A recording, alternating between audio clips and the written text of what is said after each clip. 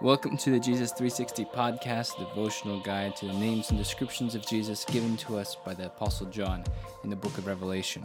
Brother Daniel and myself, Blair Phillips, will be co-hosting today's discussion on Jesus, the true witness.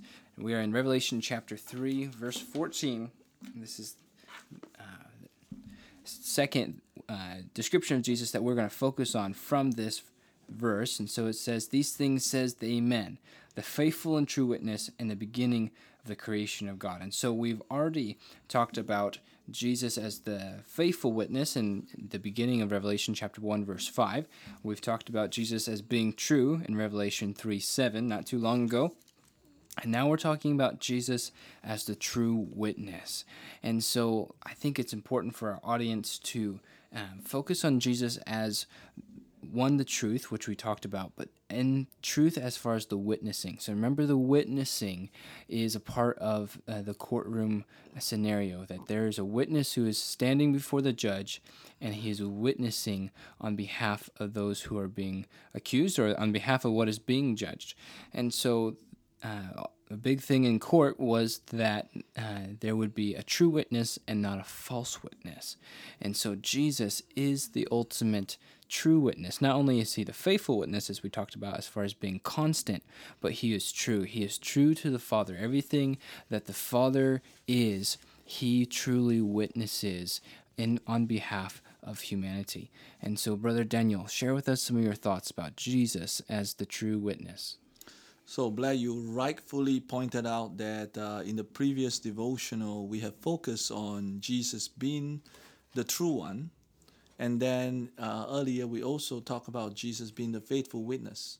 If Jesus being the true one, and then Jesus being the faithful witness, why do we then have to highlight the fact that Jesus revealed himself once again as the true witness? What is the distinctive aspect in this revelation compared to the earlier revelation of himself? Now, when Jesus revealed himself as a faithful witness, what he is communicating to us is that his witness is dependable. They are reliable.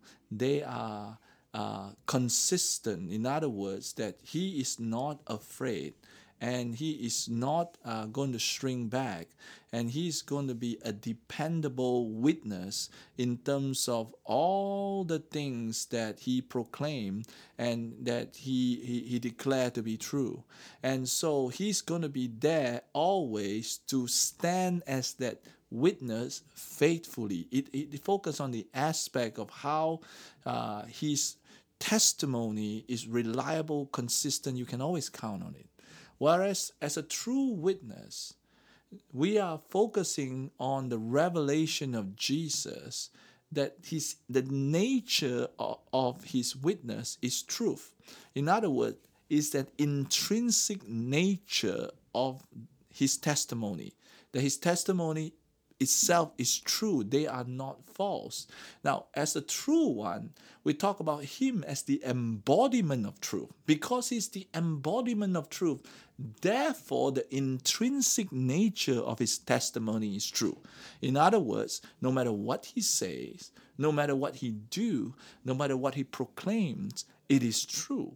And so it's an extension of who he is as the embodiment of truth that caused his testimony to be true. Now, one of the most important aspects of his testimony or his witness is not just about his testimony about the saints, about the believers that he redeemed from all the nation, tribes, and tongues. It's the testimony he has about his Father. When in John chapter 14, when Philip asked him, "Show us the Father," Jesus said, "He who has seen me has seen the Father." When Jesus began to do that kind of witnessing, he's saying, hey, look at me. When you see me, you see the invisible God. I'm the fullness of the Godhead dwell bodily. And when I say that, my revelation is intrinsically true. So I'm the true witness, not only of the works of my Father, the words of my Father, the attributes of my Father, but also I am the true witness of who I am and the works that my Father gave me to do. And so I am also the true witness of the fact that the word that I speak to you is the word I hear from the Father, is the commandment of God, is the word of God, is the word of eternal life.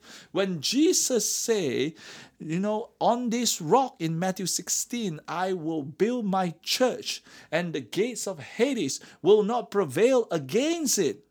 Oh, Jesus is basically a true witness, saying that it is impossible. Hades and the gates of Hades can fire everything at the church. But at the end of the day, the church will still inherit the kingdom. And the church at the end of the day will still be preserved by the Lord. And the church eventually will still overcome the beast in Daniel 7. The redeemed of the Lord, the people of God, will prevail. The gates of Hades will not prevail. It will look like the power of the holy people will be shattered and is almost like completely without hope and is lost.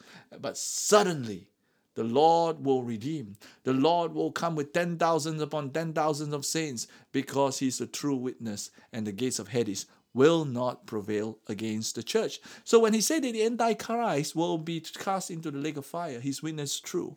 When He said that the Antichrist at 1,260 days and then His reign is over, it is also true. And we listen to all these things, and we come to the Jesus who is a true witness. Then we not only must believe in His word, we must keep His word. If we have doubt on His word, we will not memorize His word, we will not keep His word, we will not believe in His word. But if we believe like Peter, you have the word of eternal life and you are a true witness, then we will devour His word, we will meditate on His word, we will keep His word, we will sing His word, we will pray His word, we will walk out in obedience His wonderful word of God.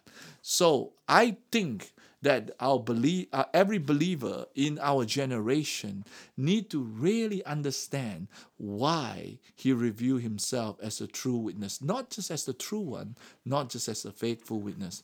Like I said earlier, faithful witness focus on the dependability and the reliability of his witness. The true one focus on the fact that he is the embodiment of truth, but the true witness focus on the fact that the intrinsic nature of his testimony and his witnessing is always true.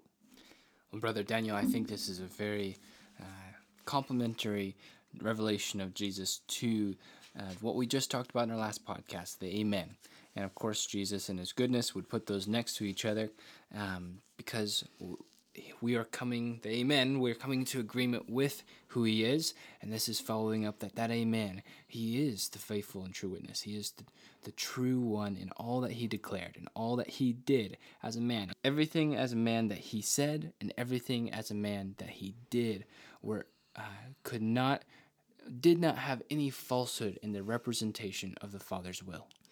Well, glad you pointed out the relationship between this and Jesus as Amen in a very appropriate and timely way, because the reason why the Amen is always the rightful response to Jesus is not just because he's intrinsically the Amen, but it's because he is the true one and his testimony is true and he's the true witness. So when the true witness declares something or point to something, surely the only appropriate response is Amen. So therefore, this is completely resonating. Whether he's an Amen or he is the true witness, they are completely in sync with his identity and his attribute. Amen. Amen. So, he is the true witness. Now, because Jesus revealed himself as the true witness, therefore, we must also be true witnesses, like him, imitating him. Because in the Ten Commandments, there is a command against false witnesses. Mm-hmm. And God really hates that. We call that lies. Mm-hmm. In today's world, sometimes people are quite sneaky and quite slippery with that definition. Some people say white lies, black lies. Lies are lies. And some people say truth, half-truth, alternative truth. Well, lies are lies. So the point is this: false witnesses is something that violates the Ten Commandments because it violates the very nature of who God is. He's the true witness. there is no possibility that he would say something untruthful. So therefore, what the commandment he gave to us is an extension of his attribute, just like he hate adultery. Don't covet someone else's wife or husband. The reason is because he is a faithful bridegroom who keep his covenant. Every single one of those commandments is an extension of his attribute, including the keeping of Sabbath. Because after the 6-day creation, on the 7th day, he rested. And the keeping of the Sabbath is just an extension of the attributes of the beauty of God and who he is and his amazing work. So we're looking at Jesus, the true witness. So surely he's against anyone who is coming with false witnesses. Now in the church today, there are many slander sometimes. Gossip is not just in the society. And the Lord really, really have issue against those things. We have to guard our tongues. We have to be honorable in private and in public. We have to have the fear of the Lord with our speech. Do not bear false witnesses, because we want to be true witness, just as he's a true witness. Amen. So Jesus, we say thank you that you are the true witness. And because you are the true witness, we are the ones who have received and will continue to receive the true witness that you've given of your Father. And Lord, we ask that today you would empower us with your grace to live as true witnesses in your likeness of what we've been given. That though we have the truth, that we would not just be keepers of the truth, but we would be witnesses of the truth with boldness and with power. In Jesus' name, amen. Amen. We want to thank you for joining us for this Jesus 360 podcast, and we invite you to join us next time as we continue on through the names and descriptions of Jesus in the book of Revelation. You satisfy my soul. You satisfy my soul. You satisfy my soul with your love. You satisfy my soul. You satisfy